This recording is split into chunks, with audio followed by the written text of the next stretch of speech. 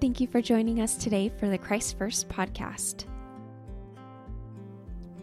Today we have Jason Allred with us. So go ahead, Jason, and share with us why you choose to put Christ first in your life. Well, thanks for having me. This means a lot. First off, let me just tell you a little bit about my background. I was raised in the church. I had great parents. I'm adopted, but I was adopted as a baby. So I've been in that same home for, my entire life, and I'm 58. Don't know if your listeners care about that or not, but it does become important. I had great parents. I mean, we were very active in the church. I watched my parents serve. Service was a big deal for them. They served in leadership callings, and I watched them. I watched my father be a wonderful home teacher. It was very important to him. I was his companion, and he set a great example for me. But I will just say, you've heard the term borrowed light. I think that my testimony was in my youth was on borrowed light. Even up through my mission, when I went on my mission, I would love to tell you that I was altruistic and I went because I loved the Lord. Now that sounds really bad. I would like to say that, but I went because it was what you did. I went out of obedience. It was the box that you checked off when you turned 19 years old. Just like when you were 12, you got the Aaronic priesthood. You became a teacher at 14, a priest at 16, got Melchizedek priesthood at 18. But I don't say that in any way to denigrate my parents. I want to make that very clear. I just want to say that because it's important. My own testimony came to me later in life. I didn't gain it on my mission. I mean, it helped while I was there, but once again, I went on a mission because it was what you were supposed to do. I was obedient. I don't feel like I was a liar testifying that Jesus is the Christ and that the Book of Mormon is the Word of God. I don't believe I was a liar at that because it was what I knew at the time. But up to that point in my life, I hadn't had any sort of a big spiritual aha about the Book of Mormon, about Joseph Smith, about the Savior. I loved the Savior. I knew he was the Savior, but that special emphasis in your life of just knowing that he's the Son of God, I wouldn't say was there at that time. One of the first watershed moments that came to me about my witness that Jesus is the Christ and that this is his church, the Church of Jesus Christ of Latter-day Saints is his kingdom on earth. I was sitting in an airport early one Sunday morning in Spokane, Washington. This was many years ago, and I was reading a magazine article waiting for my plane. And this article, I believe it was in Time magazine. I can't be certain, doesn't matter. But the article basically was talking about how all of these religious scholars had come together at a conference to determine the doctrine of the church, not of our church, of a so-called church. And they used colored marbles to decide particular doctrines of the church. Was Jesus Christ the Son of God? And then they would vote on it. And how many ever if there were more colored marbles than clear marbles or something, then yes, their official doctrine was that Jesus is literally the Son of God. And other doctrines of the church, Trinity, baptism by immersion or by sprinkling, whatever the case might be. But that's how they determined. And I remember reading the article thinking, how odd. How odd that is that. Now, this was a fast Sunday. It was the first Sunday of a month. So I was flying back to Utah. At that time, we lived in Layton, Utah. And it was fast and testimony meeting. And our church was in the afternoon, so I was able to fly to Salt Lake and be in Layton at time to go to sacrament meeting. And I just felt prompted to get up and bear my testimony because of what I had read and how odd it was for me, and how I'm glad that I know from the Holy Ghost and from the scriptures that Jesus is the Christ. No one needs to vote on that for me, that he's the Son of God. As I stood at the pulpit bearing my testimony, I just became completely overcome. When I walked up to the pulpit, I was just fine. My heart was beating as it always does when we go out to bear our testimonies. But as I just kind of quickly explained, to the members of the congregation, I had read this article, And I just explained the context of why I was standing there and talking. And then I started to bear my testimony of what I knew. Here's what I know. I don't need colored marbles or rocks to tell me. And as I started to, especially as I started to bear my witness that I knew that Jesus was the Son of God, that he was our Savior and our Redeemer, I was just completely overcome with the Spirit to the point I could no longer speak. I stood there, it seemed like just hours because I couldn't gain my composure. I just could not gain my composure. I was trying everything I could to get the words out, and was finally able to get down there and to get it, to bear my testimony of the things that I knew, that Jesus was the Christ, the Son of God, that Joseph Smith did see God the Father and Jesus Christ, and that the Book of Mormon is the Word of God. And when I went back to my seat, I was still just overcome. I was overcome for the rest of the meeting. I just could not gain my composure. And but the Spirit just bore witness to me then, you now know.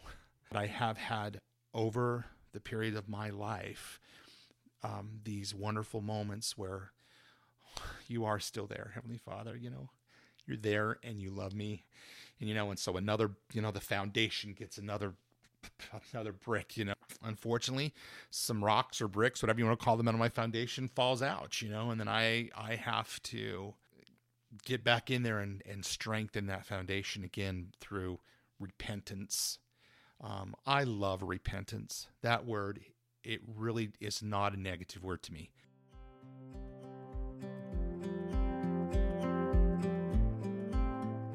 At least for what we knew when we came to this world, I don't know for sure what we knew we would experience individually. I think we had a very good idea of what we could experience. Like there will be illness and there will be injuries and, you will have people will experience these kinds of trials, but I don't think we had a perfect understanding of what we would face. I feel like the only thing we knew would be a guarantee was that we would lose loved ones and we would die eventually. But it's so significant to me how out of everything that we go through in this life, the one thing that we all will experience is losing a loved one. And yet that is still the hardest thing that we will go through in this life. You've lit a memory for me too. Another one of those, I guess I'll use watershed moments. Well, just to your listeners may get sick of hearing that, but you just brought up another one of those. My father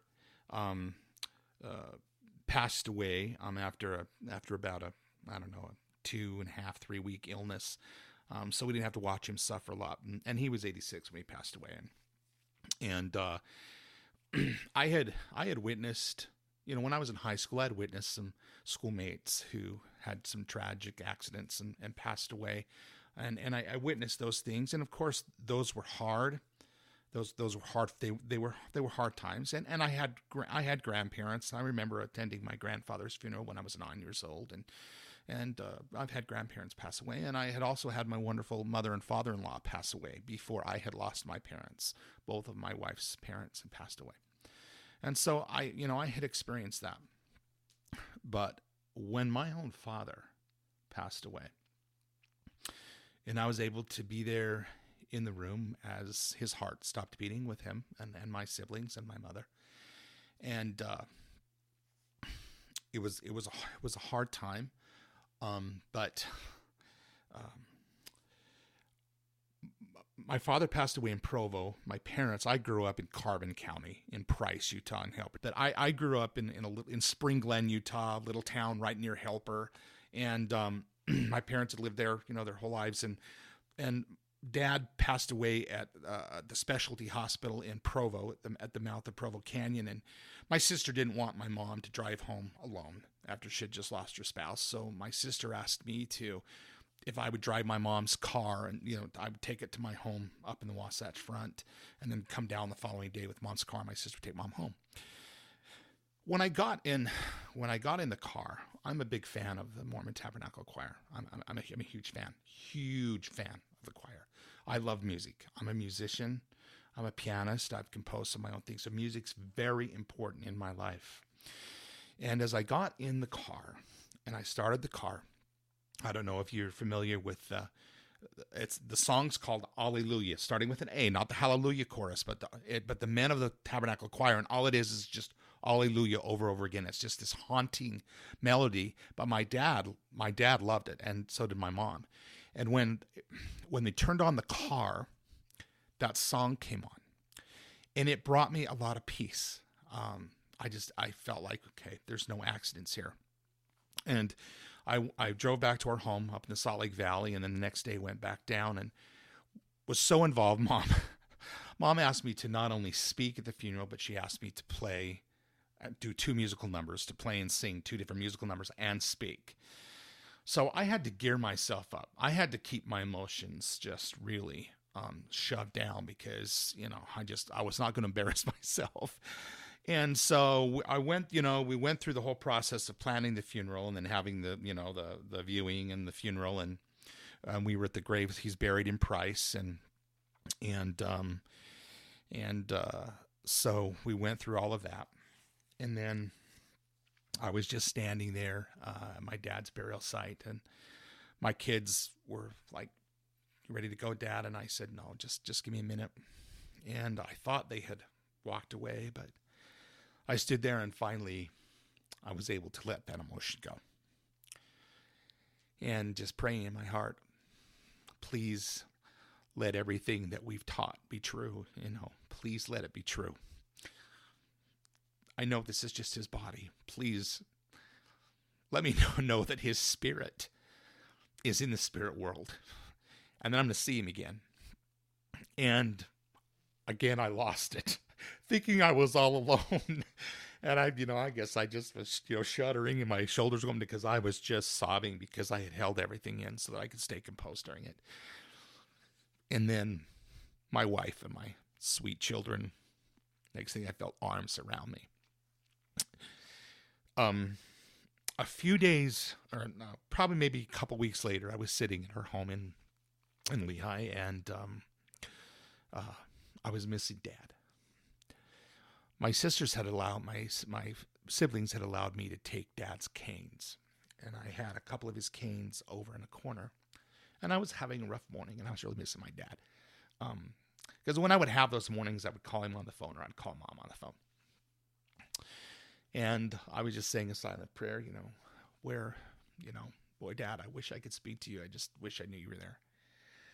In our family, this was in our living room, and in our family room, I had on music and a spoken word. And as I ended that prayer, the song they sang was Alleluia. The men of the Tabernacle Choir sang Alleluia.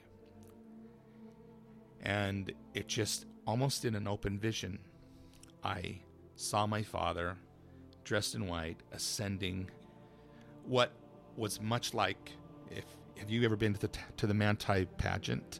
And when that couple ascends at the very end of the angels, they light the temple and things. I just saw in my mind's eye my father ascending that in white, and the angels welcome, singing that song. And I knew there was that tender mercy. And okay, so now there's another one of those bricks went into my foundation, that Heavenly Father was mindful of me. And I can now stand even more firm in saying, I know that there is a life beyond this earth, and that we are going to be reunited together as a family. And as Mom passed away about 5 years later, once again, I found myself at her gravesite, but I was not near as questioning, because that answer would mean I knew that she was with my dad, and that they were happy, and that they were doing a work that was so wonderful and so powerful for all of us here on earth. And whatever that is, maybe helping us find names for temples, or they're teaching the gospel to people that we're going to eventually, what they're doing. But I know that they are together now. They are happy. They are healthy. And so it was just, at Mom's, though I was a mama's boy, I am a mama's boy, just like my son is a mama's boy to my wife.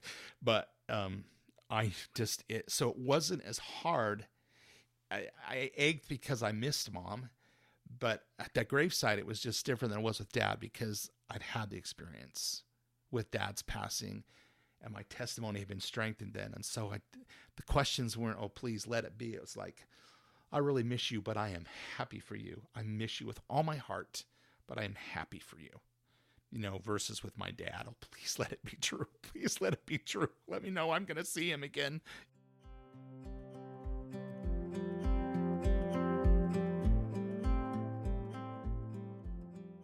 My life has not been perfect.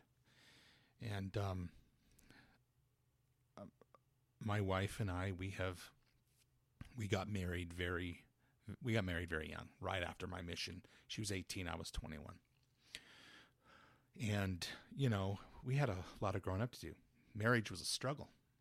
It is a struggle. I love her with all my heart, but we've had some struggles. We studied today in Elders Quorum, a talk by Elder Mark Bragg where he talks about poise. I've lost my poise many, many times. I'm sad to say. And there was a time, not too long ago, actually, where I finally had just felt, I love my children so much. Right now, they're not wanting to be active in the gospel, so I might as well be with them. I love them, and I want to be with them. And so that's what I did. And my wife as well.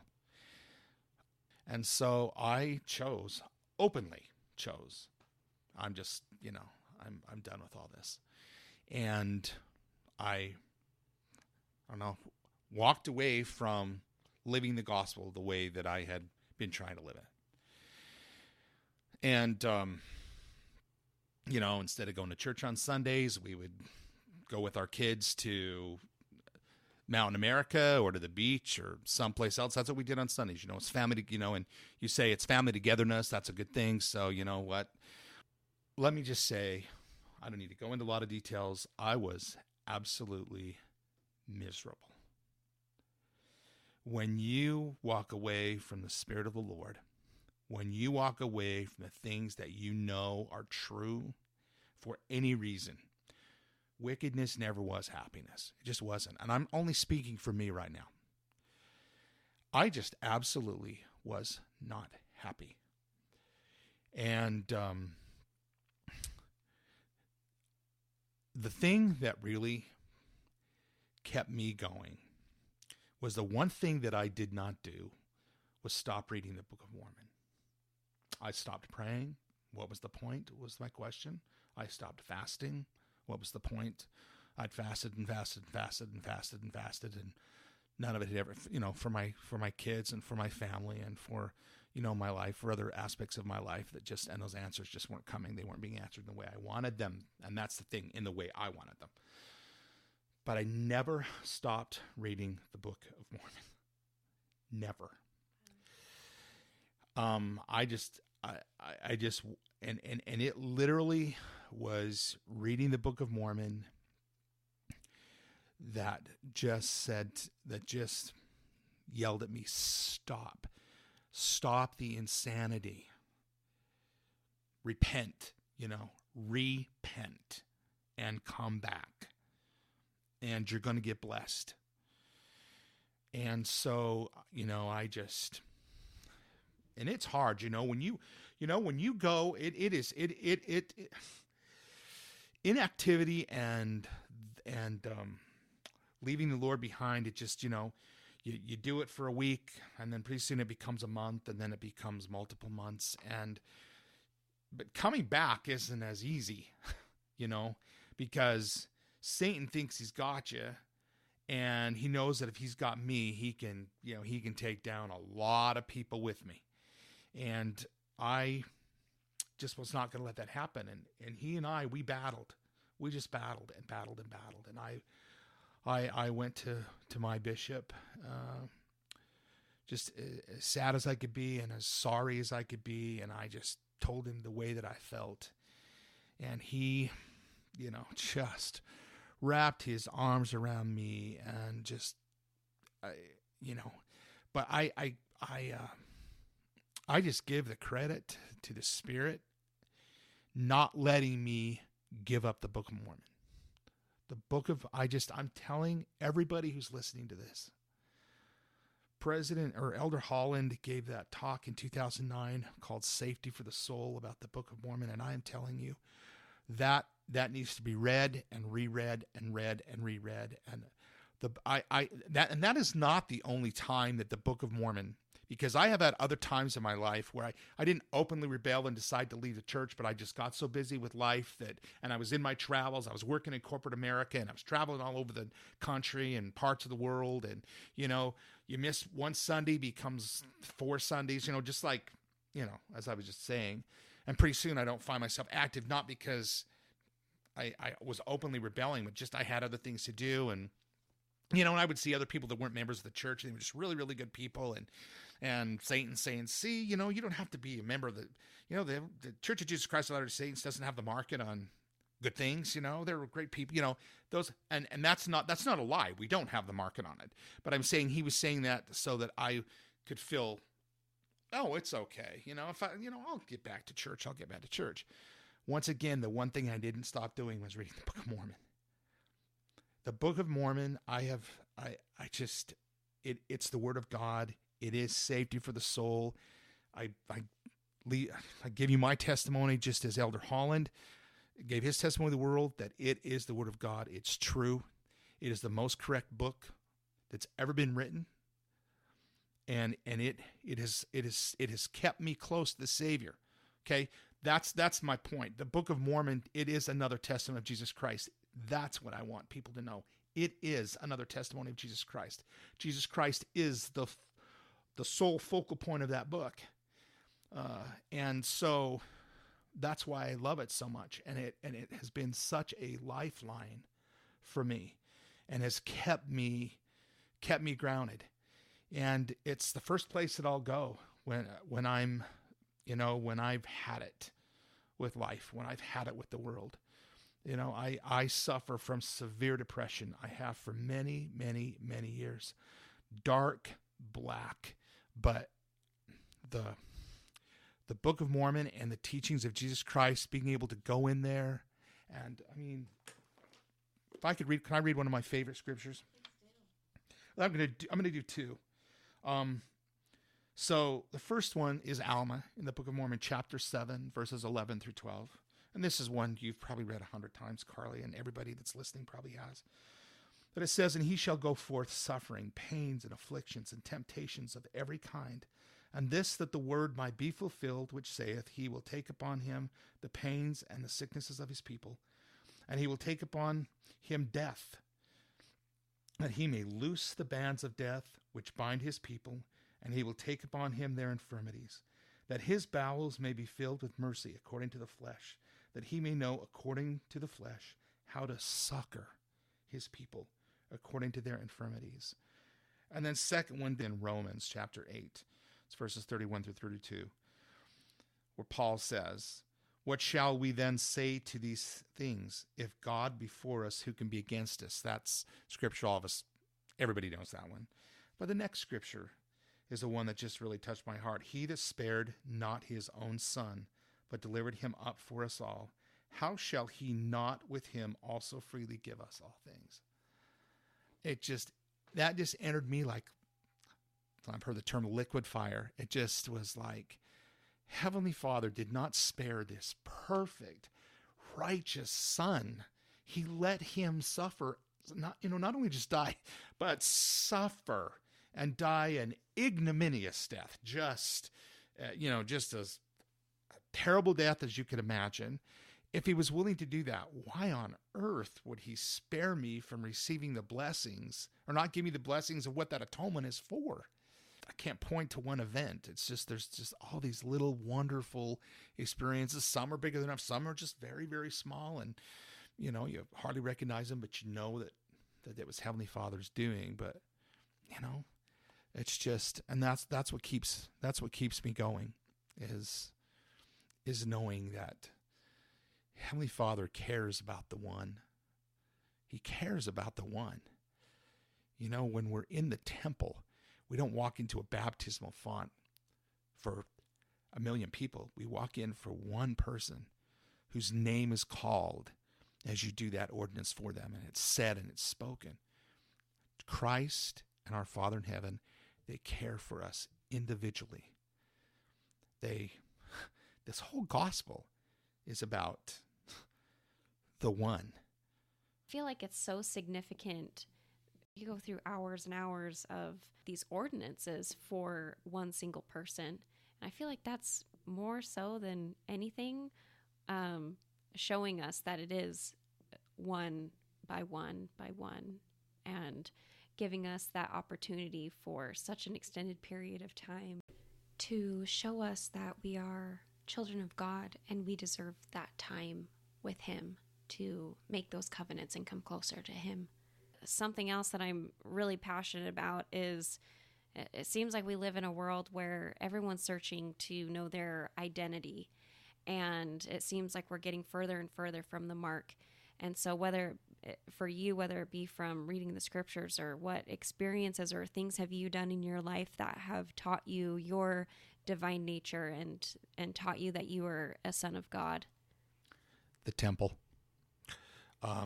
Depression is physically and emotionally painful. It is. And I've had some dark times with that. And I went into a bishop, and I was, I'm just struggling with everything, and just felt like I was not worthy of my temple recommend. And I handed it to him, and I says, I'm not worthy of this. So he went over the temple questions with me, and he was like, Jason, you need to go to the temple more, not less. This shouldn't be in my desk. This needs to be with you, and you need to go to the temple every day that it's open. Do you think you can do that? And so I walked out of his office, and, that was a Sunday, and the next day I was in Provo on Monday, because the Provo temple is the one that's open on Monday, and I was down there early Monday morning, and I went, and for 2 or 3 months, I went to the temple every single day, except Sundays.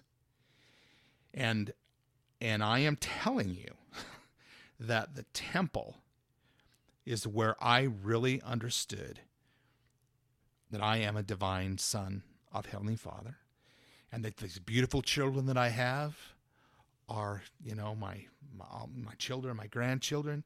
They are divine. They're children of God. The part of your story which intrigues me so much is you continuously going back to the Book of Mormon. So what is it that, even through your inactivity, that kept you so close to the Book of Mormon and not giving that up? When I was a junior in high school at Carbon High School in Price, I was sitting in a seminary class. And in that year was the Book of Mormon. That was the study. And Roger Branch was my seminary teacher. And we were where we were studying the life of Abinadi. And we had just kind of ended it. It got to the completion of his life where he's burned by fire. And I cannot even imagine that death, the pain of that death. I just can't even imagine it. And I wouldn't say I'm not the class clown. I took seminary seriously. But up to that point, 7 years old, and once again, this is not my parents' fault. It's nobody's fault. I had never read the Book of Mormon. I don't think I'd even read, I might have read the New Testament. I had not read the Old Testament from cover to cover. That doesn't matter, but I had not read the Book of Mormon. And we're sitting there in class, and Brother Branch turns to me, and I don't know why he picked me out. It was, but he turned to me and he asked me, so, Jason, have you read the Book of Mormon cover to cover? I said, no, I haven't read it cover to cover. I've read what, our assignments are for here, but I've not read cover to cover. And he said, then answer me this question. How do you think you'll feel at some point in your life when you are beyond the veil and Abinadi walks up to you and asks you, did you read the Book of Mormon? And if at that point the answer is no, and he says, why? He says, can you give me any answer that's going to satisfy him, given the fact of what he suffered he sealed his testimony with his blood, with his flesh on fire. Is there anything that you'll be able to say that will be a good reason as to why you didn't read the Book of Mormon? And he didn't ask. He was not being mean to me as he's asking this. He was, and the class was, everybody in the class was quiet. But once again, it was one of those things. Once again, went into my heart with like liquid fire, to the point that I went weeks just hearing him re-ask that question. And what would I say? What would I say? And I made a commitment during that time that I would never miss the opportunity to read the Book of Mormon every year. And I was 17 and I'm now 58. I have never missed reading the Book of Mormon. And there are some years where I've read it multiple times. I think the greatest commitment that you can give is a commitment to yourself. Lastly, I'd like to ask you, how do you put Christ first in your life? I have days quite simply where I just don't feel like I want to, sometimes I feel like I want to pray or I want to read my scriptures, and I know that these are the quote unquote primary answers, but I am just telling you those, the basics. I mean, someone I think in our sacrament meeting today talked about the basics is the basics. And so I do my very, very best to make sure that I read the Word of God every day. Whether that's our Come Follow Me or the Book of Mormon. I mean, I really try and do the Book of Mormon every day. Sometimes I can just open that Book of Mormon and start reading, and before I know it's 5-6 chapters I've read, because I'm enjoying it so much.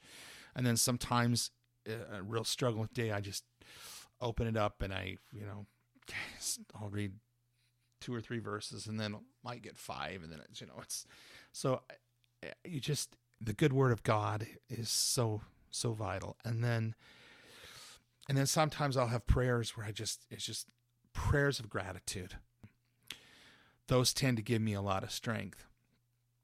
And then there's times where I'm especially when the depression kicks in, it's like it's rolling out of bed and getting on my knees takes an hour's worth of effort, because I just, and I'm just battling to do it. And sometimes I just have to lay in my bed and pray with, there with my head on my pillow versus on my knees. But don't stop praying, and don't stop reading the Word of God. I'm telling you, the words of President Nelson, President Oaks, President Eyring, and those 12 apostles, those, when they're teaching from the Spirit, that is Scripture.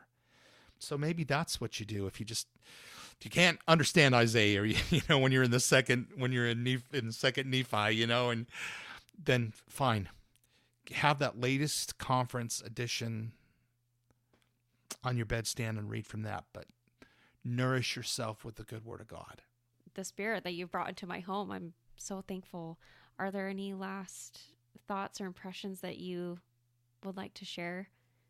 Well, I just once again want to just say how I know with all of my heart that Jesus is the Christ, and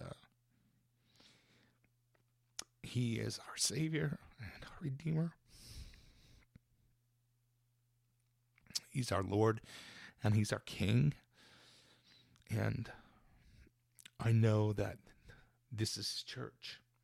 I know this is His kingdom on earth. I've known it in good times, and I've known it in bad times. It's just never changed. This is His kingdom on earth.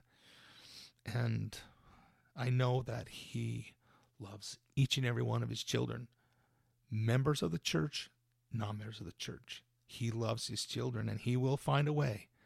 He will find a way that they will all be able to experience, their own testimonies of who He is.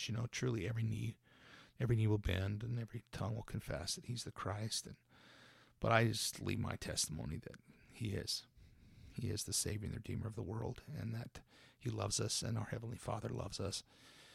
I'm so grateful. I am so grateful that I was raised in this gospel. I'm so grateful that I've had these watershed moments that have brought me back from the brink and have given me strength and peace. And I love it. And I leave that testimony in the name of Jesus Christ. Amen. Amen. Please join us again next Friday for another episode of the Christ First podcast.